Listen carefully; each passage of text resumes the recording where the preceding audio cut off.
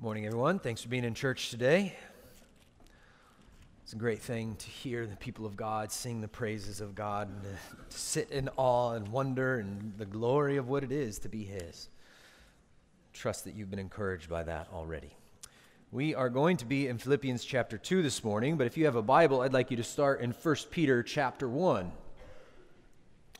If you would, go ahead and turn there. If you don't have a Bible, there's probably a Bible in a chair nearby you, in a chair somewhere behind and front around you. If you're using one of those Bibles, page 1014 is 1 Peter chapter 1.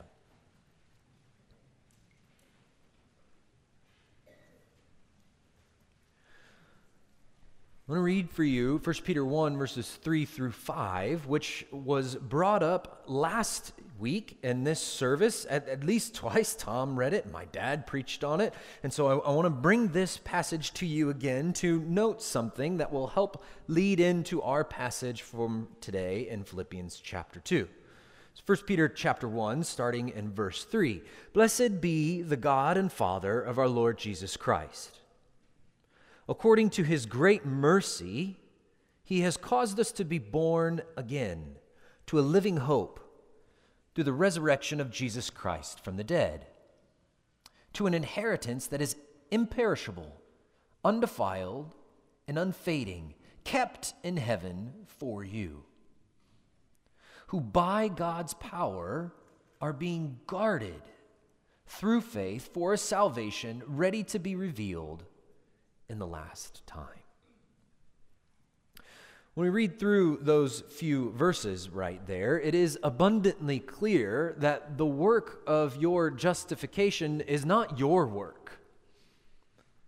Right?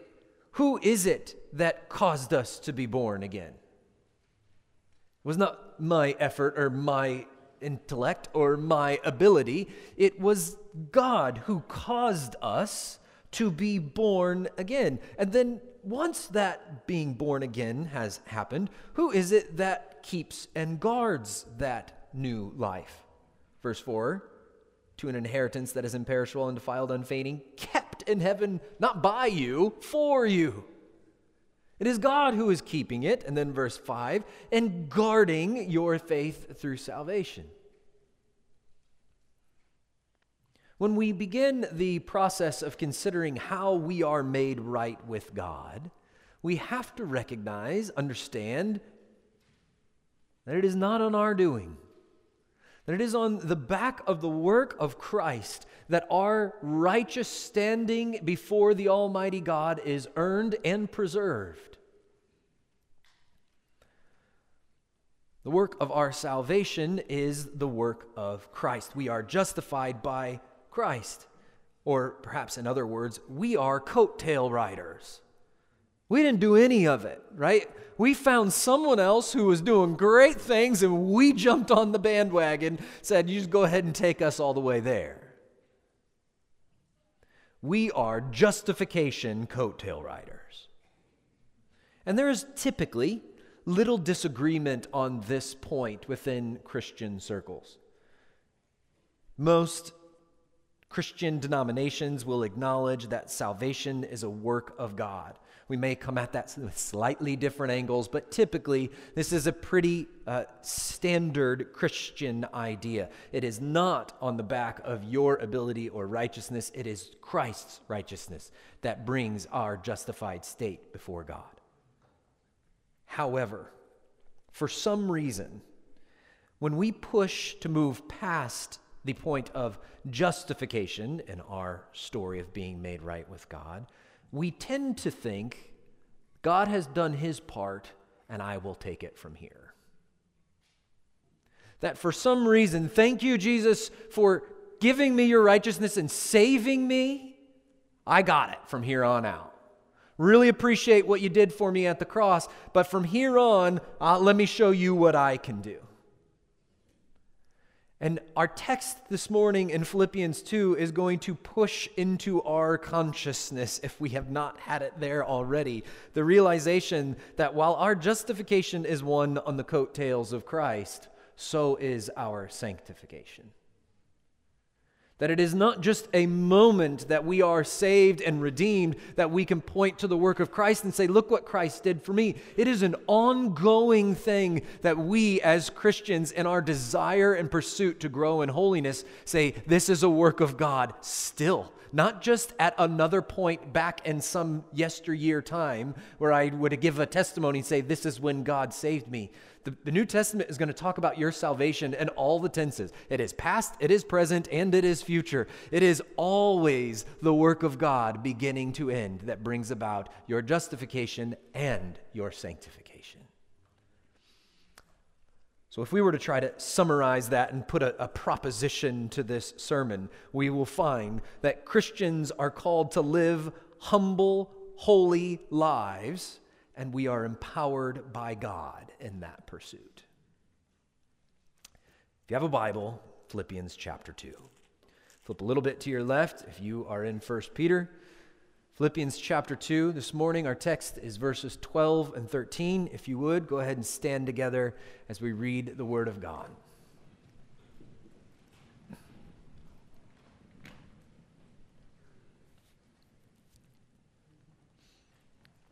Philippians 2, 12 and 13. Therefore, my beloved, as you have always obeyed, so now, not only as in my presence, but much more in my absence, work out your own salvation with fear and trembling. For it is God who works in you, both to will and to work for his good pleasure. This is the word of the Lord. Let's pray. Father God, we ask this morning that what we have not, you would give us. That what we know not, you would teach us. And what we are not, you would make us. We pray in the name of your Son, Jesus. Amen. Please be seated. So we spent 3 weeks detailing out the glories of Philippians 2, 5 through 11, and rightfully so. It is this grand hymn, a Christological insertion into the midst of a series of commands by the Apostle Paul. If you remember, you are to not do anything out of selfish ambition, verse 3, or vain conceit, but in humility consider others more significant than yourselves. In this verse 4, let each of you look not to your own interests, but also the interests of others. And then we turn to this mind of Christ that you are to mirror, and that is Philippians 2, 5 through 11. And you have these soaring heights of Christology, and you go, how are you going to follow that up? And Paul's answer is, I'm going to return right back to where I was before I started that little addendum. I'm going to remind you exactly what the mind of Christ is supposed to be developing in your life. And in verse 4, it is a particular view on the world that elevates the interests of others. And by the time we get to verse 12 and 13, we are reminded that our salvation is to continue to be worked out in the mind of Christ. Don't get too caught up in all of the deep theology questions and miss that theology is meant to be applied. There is no such thing biblically as an unapplied theology. All of the theological truth is meant to affect how you live your life. And so that is where Paul turns, and we begin with a pastor's encouragement. Paul starts this little section, this rejoinder back to the main argument, by reminding his recipients of this letter that they're doing well. Right? My beloved, as you've always obeyed, right? You did well in the past, so now, not only in my presence, but also more in my absence. It's that time of year again where you're at the end of school, and if you're a parent of a child who's like, they've been running out of steam for months, it's this type of speech you have to get. You've done a good job. Don't give up, right? Summer's a-coming. You can do it. We have to finish. You can't just quit on 4th grade. You've got to finish that thing out. We've all been there. And Paul is doing that with the Philippian believers. It's worth reminding you, it's been a little while at this point, that Paul knows these people and he knows them well. He spent a significant amount of time in Philippi getting the church off the ground. He is, in many ways, their spiritual father. He's been with them. He's been guiding them. And so this isn't just an empty term of endearment. He cares for this group of people and wants and longs for them to keep growing in their faith. And so he comes alongside and he encourages them. You've been doing well, don't give up. You've got to finish. Push on. Now, from my perspective, when I go to bridge the text to our context, right? This ancient world that we have in Paul to you and I sitting here in a church this morning, I get the great joy as a pastor to echo this type of sentiment. To look at you as Headwaters Church, not as the church at Philippi, and tell you, you've done well. Keep going. In this context, and we'll tease it out a little bit more here in just a moment, but what Paul has in view particularly is not just the big, broad idea of sanctification, but more specifically, he's thinking about how you as Christians interact with each other. How does the body of Christ behave in its own internal relationships? And again, I can say as a pastor with great delight and joy, as we look over the last few years, the opportunities for division are ample. And you could have, on many times, dug your heels in on things that we maybe have not done well here as a church, or maybe one of your friends within this congregation has disagreed with you on this or on that issue, and you could have, right, died on that hill, and many have. Sadly, is it not? We've seen this all too frequently.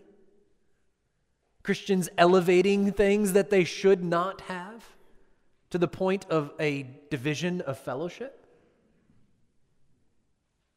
And I just want to look at you and encourage you and say, thank you. You've done well. You've not allowed all of the potential divisive things to rise to the level of division that has happened in the rest of the world. That is a mark of the indwelling Spirit in you. Keep going.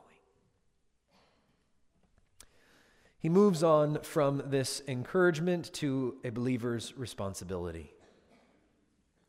And here we have three parts. First, the believer's attitude. The necessities of our English translation leave a lot to be desired here, because in the Greek, you're allowed to kind of reorder things to bring what's important to the front of the line. So the end of the clause of verse 12 that our English translation reads, work out your own salvation with fear and trembling.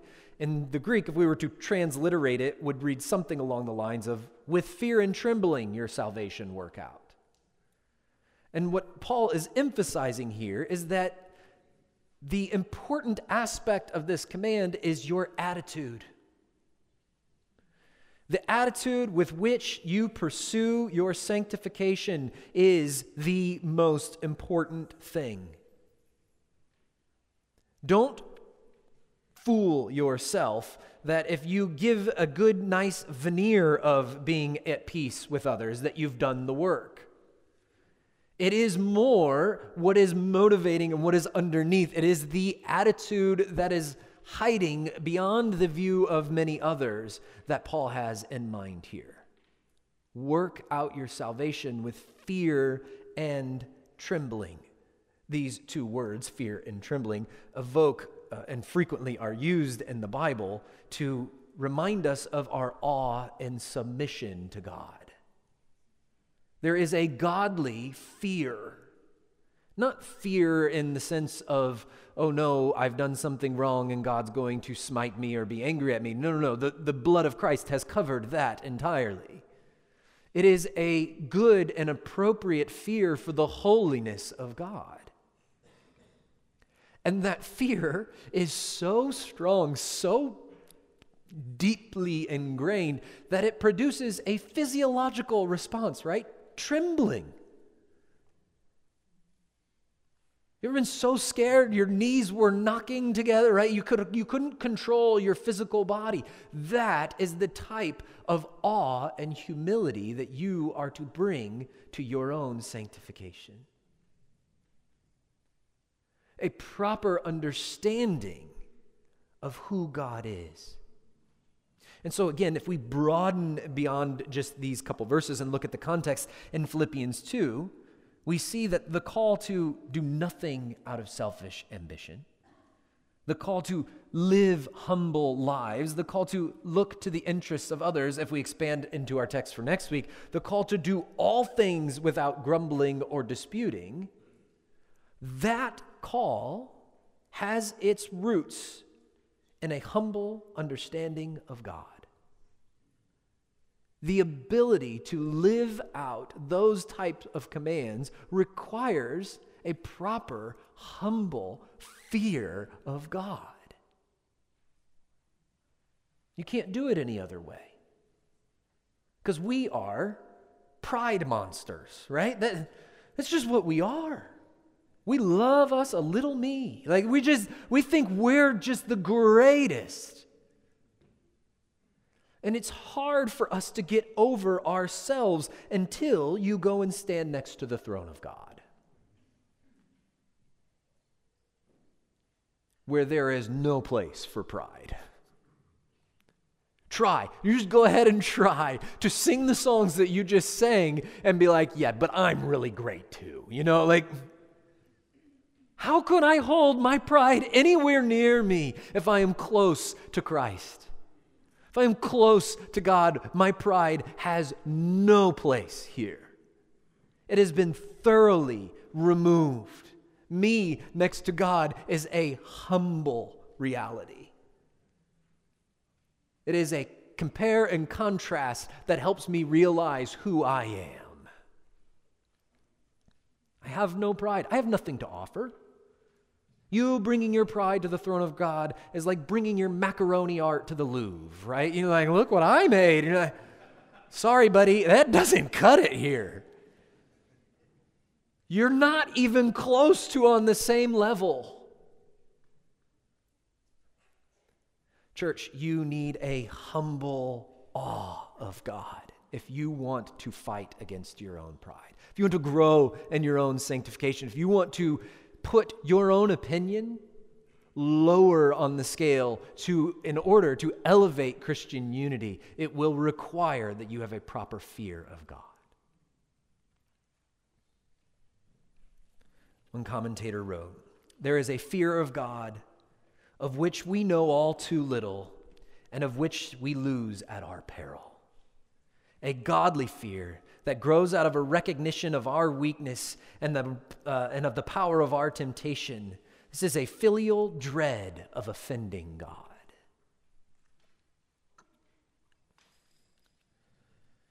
Second thing that this believer's responsibility shows us is an audience. And again, we have a lost in translation moment here. Our English is clunky. English is clunky. Let's just go ahead and get that out of the way. If you've ever, right, I have young kids, you're trying to teach them how to read, and you're like, well, here's the rule, except for, all of these times when those letters don't behave that way. I don't know why. I can't explain it to you. I have no understanding of this. No one does. Don't worry about it. Just keep going. Just pretend. We're all pretending. Just a bunch of imposters. Anyhow, English is clunky. And what we have here is a loss of understanding that this command and the audience is all plural. So the work out is in a plural form. The your in this context is a second person, right? It's a plural pronoun. It's like y'all. Work out y'all's salvation.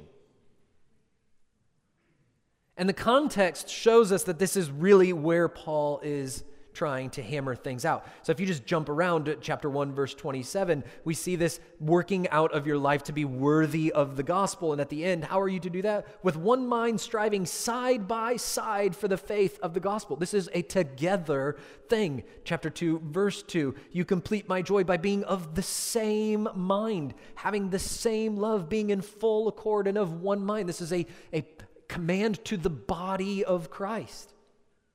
We see in chapter 2, verse 14, do all things without grumbling or disputing, right? That's a together command. Every aspect of what is going on here is communal. So when Paul tells you to work out your salvation with fear and trembling, you should have this type of gathering in mind. How do I work out my own opinion in context of my Christian church?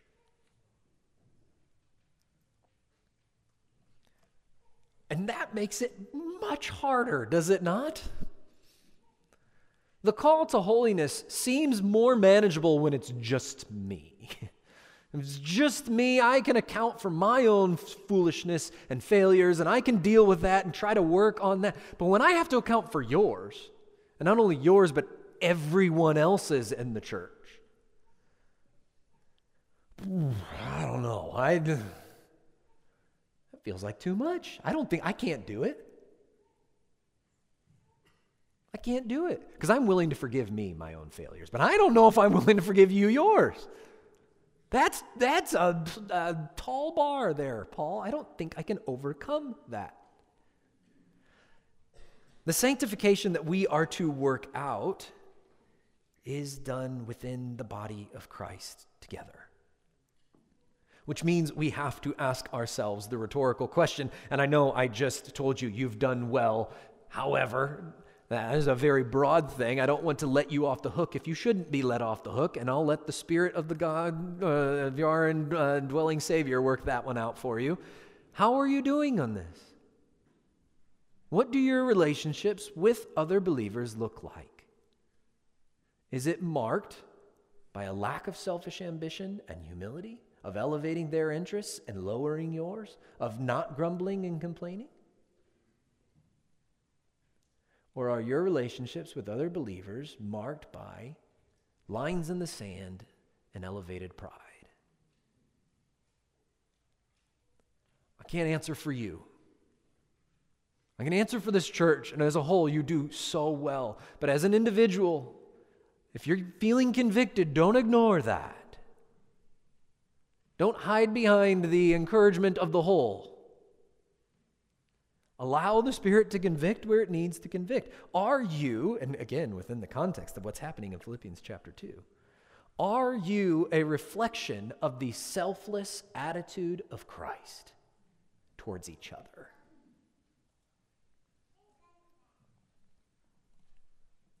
Number 3, or letter C at this point. A believer's responsibility comes with an assignment. So we've had an attitude, right? It's fear and trembling that is the highest elevation here. And we're kind of lost in the translation, told that is something to do together, but there's actually a command within this.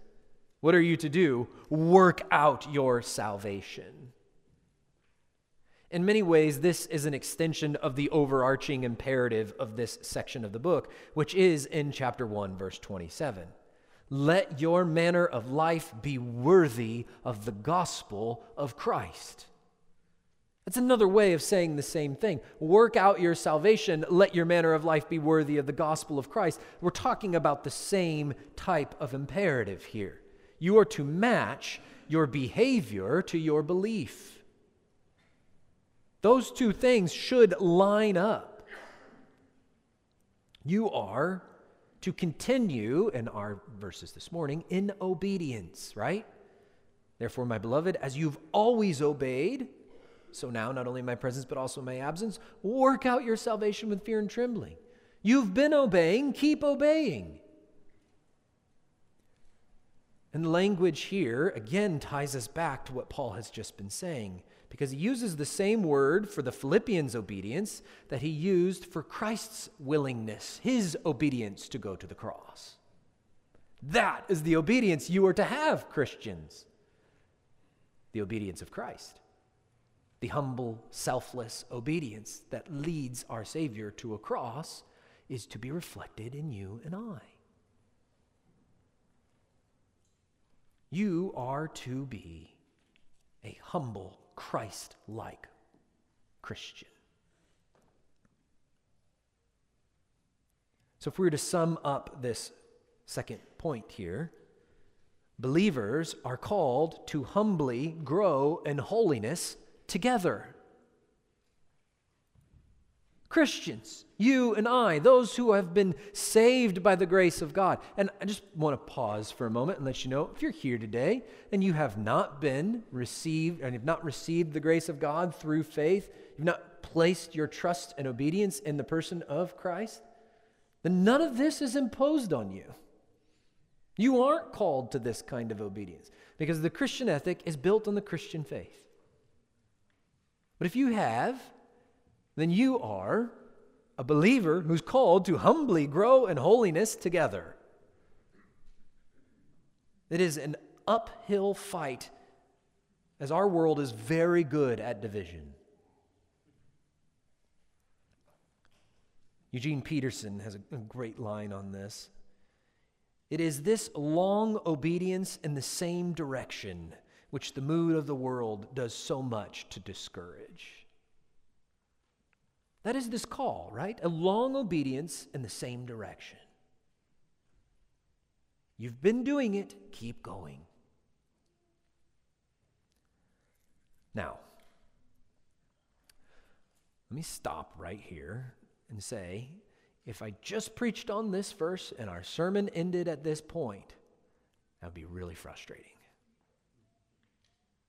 Because everything that I have laid out for you to this point, except for that brief little introduction teasing what I'm about to say, has been a spiritual version of a self-help book. Right? You need to have the selfless attitude of Christ. Get out there, right? It's like a little league dad. Go take some cuts, son. You're like, just go try. How am I to do that? There is nothing that is native to me that is selfless. How am I supposed to look to the interests of others? How am I to do everything without grumbling or complaining? Everything? All of it. That seems like a lot. Probably too much. How in the world could that possibly be? The image that kept coming back to me is you at the spiritual gym, right? You're sitting down, you're getting ready to squat your weight, and Paul comes along and he just keeps putting more weight on the bar. And you're like, what are you doing? He's like, all right, and he puts on way more than you know you could lift. And he's like, all right, give me 10 reps.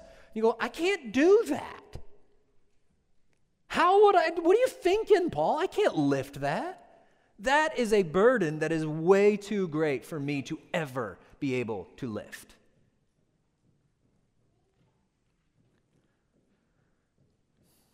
Which brings us to the glories of verse 13.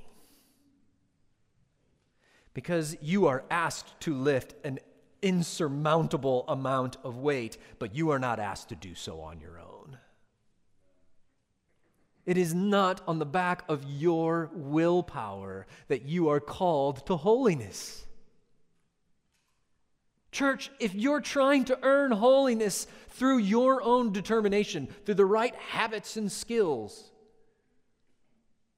you will fall short, and you are drastically misunderstanding the work of Christ in your life. You're not on your own. Verse 13, for it is God who works in you, both to will and to work for his good pleasure. God works in you. Now, I know there is a tension in these two verses, and we're going to have to sit in that tension. Because you can go in either direction too far. The answer to how you grow in holiness is not let go and let God. The answer to how you grow in holiness is not I've got this. And the answer is not even I'm going to work as hard as I can until I fail and then God will take over. All three are unsatisfactory and unbiblical. The answer to how you grow in holiness is that your holiness is God-sustained and Spirit-empowered beginning to end. You do not take one step on the path of holiness apart from God. You cannot. It is our God's promise at this point. We shift away from what we are called to do to what God promises to work. And we can miss this in either direction. You can overemphasize verse 12 and talk all about your ability. Or you can overemphasize verse 13 and excuse your responsibility. And neither one is appropriate. You have to sit in the tension. Yes, I am called to do this. Yes, it is God who is working within me. The tension is not meant to be resolved. Holiness is commanded, and God empowers. This combination in verse 12 and verse 13 of our pursuit of holiness and God's promise of empowerment is exactly the peculiarity that you need to go about earning's the wrong word, to go about fighting through this call to obedience. You can't do it on your own. Don't try. Every command from the Bible, all of it, is any God-imposed expectation on the life of a Christian is given to a person who has the Spirit indwelling within them. Or in other words, we cannot perfect in our power what could only be purchased by God's power. Justification is purchased by God. Sanctification is empowered by God. Christ earned righteousness by perfectly obeying the law, and we are given that righteousness. And so we pursue holy living, not to earn favor with God, not to give social credibility to Christianity. We pursue holy living to bring glory to God, knowing that if and when we fall short, the grace of God and the righteousness of Christ will catch us before we hit bottom. I no longer live in fear that if I fall short of the law, the wrath of God will rightly be poured out on me. Why? Because the wrath of God was poured out on Christ for me. And the righteousness of Christ was given to me. So now I get to pursue holiness, empowered by His Spirit, without the danger of my falling short resulting in my damnation.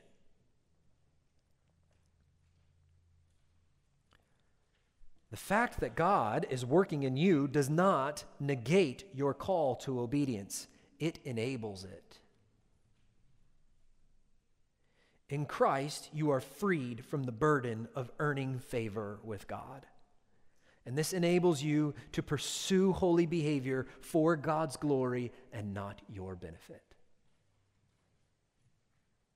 So God is with you on this endeavor to sanctification. Our journey, again, don't forget that this is a plural. This is for the church thing here.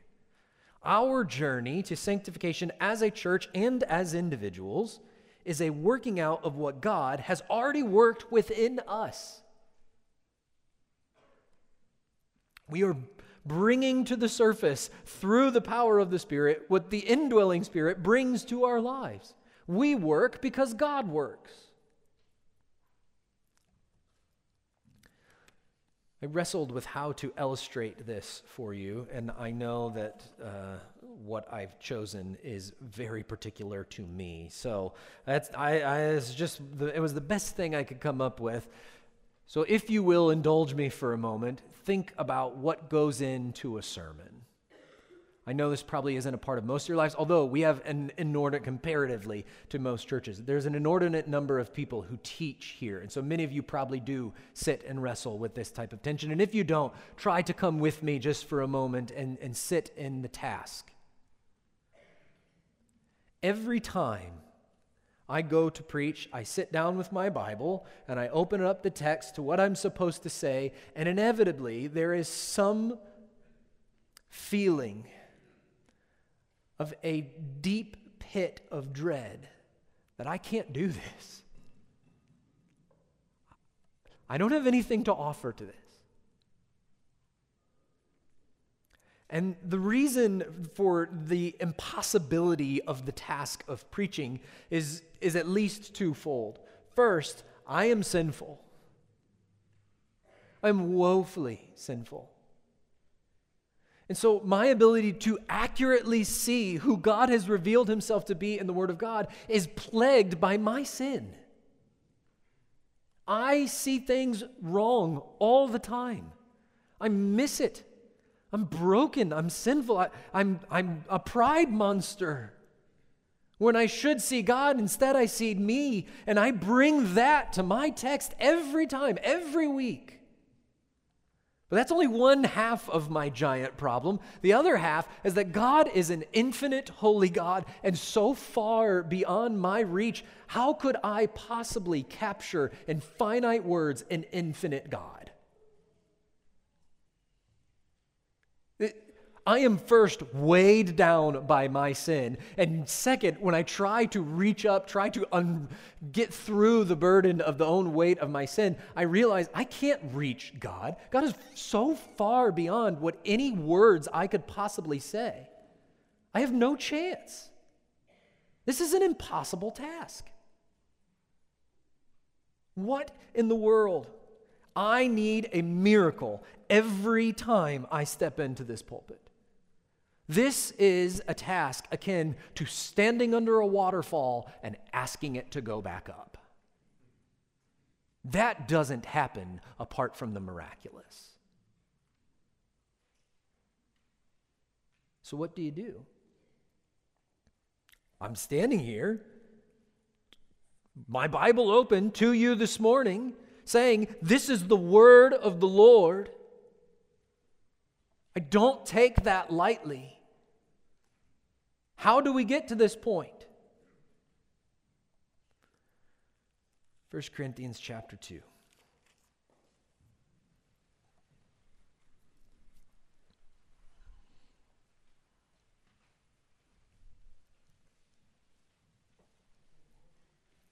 Using a Pew Bible, page 952.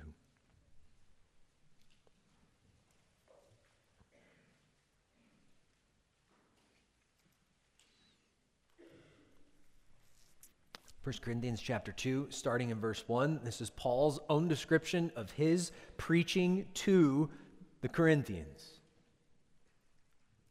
And I, when I came to you, brothers, did not come proclaiming to you the testimony of God with lofty speech or wisdom. For I decided to know nothing among you except Jesus Christ and him crucified. And I was with you in weakness and in, love the combination of words, in fear and trembling. And my speech and my message were not implausible words of wisdom, but in demonstration of the Spirit and of power, so that your faith might not rest in the wisdom of men, but in the power of God.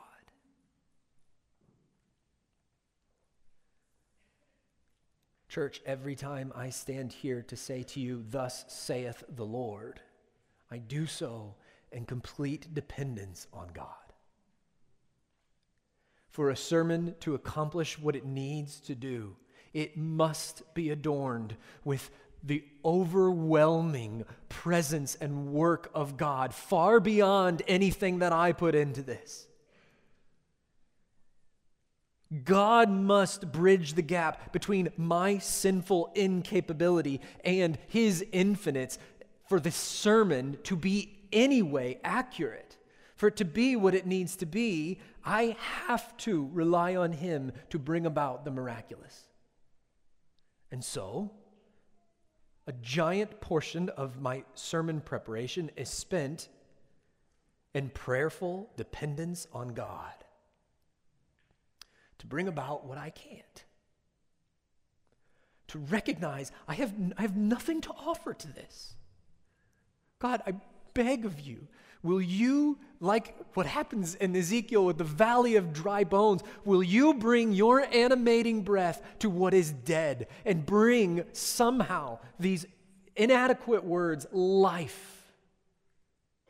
I can't do it. I have nothing innate within me that can produce what needs to happen. And so I spend all of my time, not all, a giant portion of my time in prayerful study.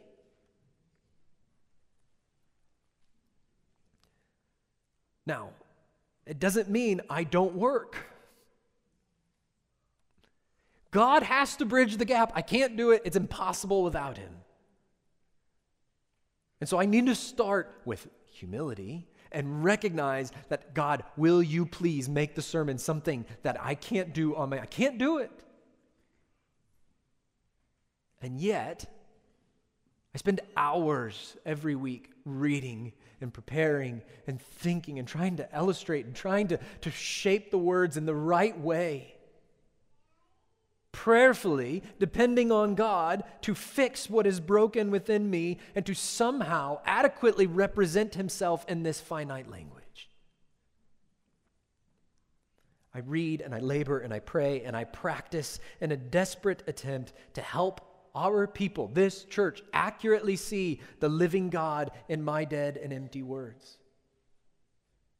Week after week, if I step into this pulpit, it is done so in relying on God in a miracle. Famous story about this, Charles Spurgeon is said to have ascended, there were 13 steps on the way up to his pulpit at the Metropolitan Tabernacle in London. And 13 times on every step, as he ascended to the pulpit, he would tell himself, I believe in the Holy Spirit. I believe in the Holy Spirit. I believe in the Holy Spirit. And that is from probably the most gifted preacher who has ever spoken our language. Did so in complete dependence on God to work a miracle. Church, that is the same thing that happens with your sanctification. You cannot do it on your own. It is the same task. It is too great for me and my ability to accomplish. I have no chance. But I believe in the Holy Spirit.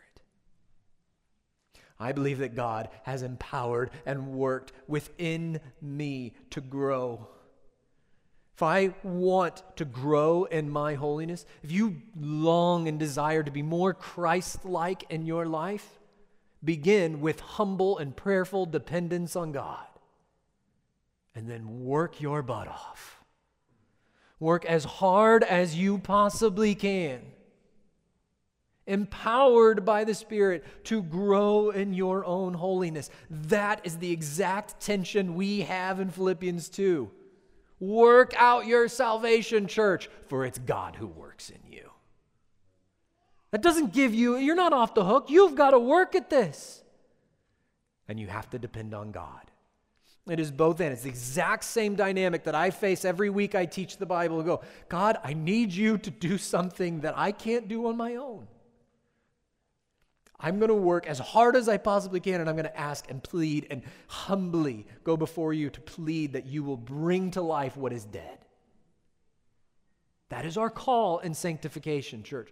Don't push this off. Oh, God will do it when God's ready. And don't think that you can accomplish it on your own. It is always both and. Work out your salvation in fear and trembling, for it is God who works within you. Now you'll notice there are three things that change here.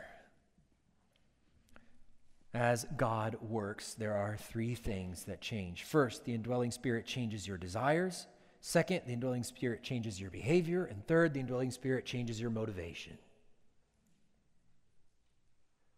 He changes your desires. For it's God who works in you, first, to will.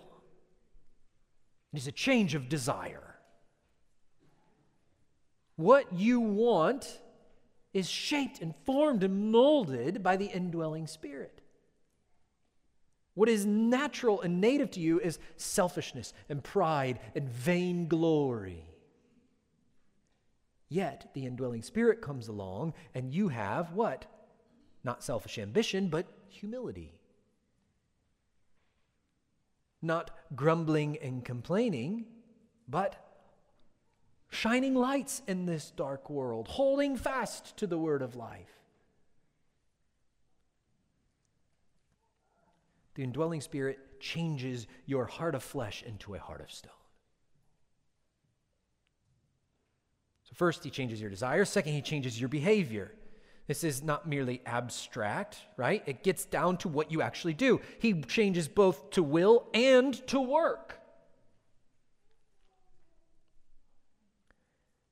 You can see this quite clearly in Colossians chapter 3. If you have just turn a couple pages to your right in your Bible. Now, it's important to know that when the Bible talks about your heart, right? The language that you've been given from a heart of stone, you've been given a heart of flesh. The heart in the Hebrew mind is far more encompassing than what we tend to think of it. For us, the heart is the center of your emotions, right? It's where you feel. In the Hebrew, the heart is it includes your mind, includes your emotions, includes your will. It's a whole person. So when God, through the Spirit, changes your heart from a heart of stone to a heart of flesh, that is your emotion, but that is also your thinking. It is also your desires. And that is what we see in Colossians chapter 3, verse 1. If you've been raised with Christ, seek the things that are above, where Christ is seated at the right hand of God. Set your minds on things that are above, not on things that are on the earth. Christ changes where your mind wants to be. And then what happens? For you've died, your life is hidden with Christ in God. Okay, that's a description of salvation. Then what? Verse 5, put to death, therefore, what is earthly in you. He goes on to a bunch of things. Verse 12, put on then as God's chosen and holy ones. He goes on to list a bunch of righteous things. God working within you changes your behavior. He reshapes and forms. He renews your mind, and through that renewed mind comes renewed behavior.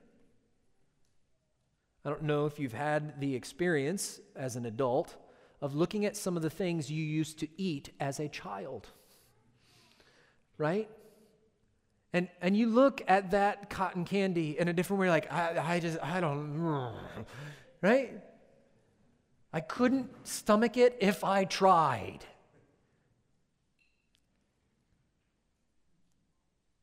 That is what happens in your spiritual life as well. You have renewed desires and behavior. The Spirit grows you. And then finally, the indwelling Spirit changes your motivation. Right? It ends. God is in you, changed both to will and to work. Why? For His good pleasure. The end of your work is no longer your own glory. I'm not chasing after making a name for me. In a stunning turn of events, the end goal of your life matches the exact end goal of the life of Christ that we just saw.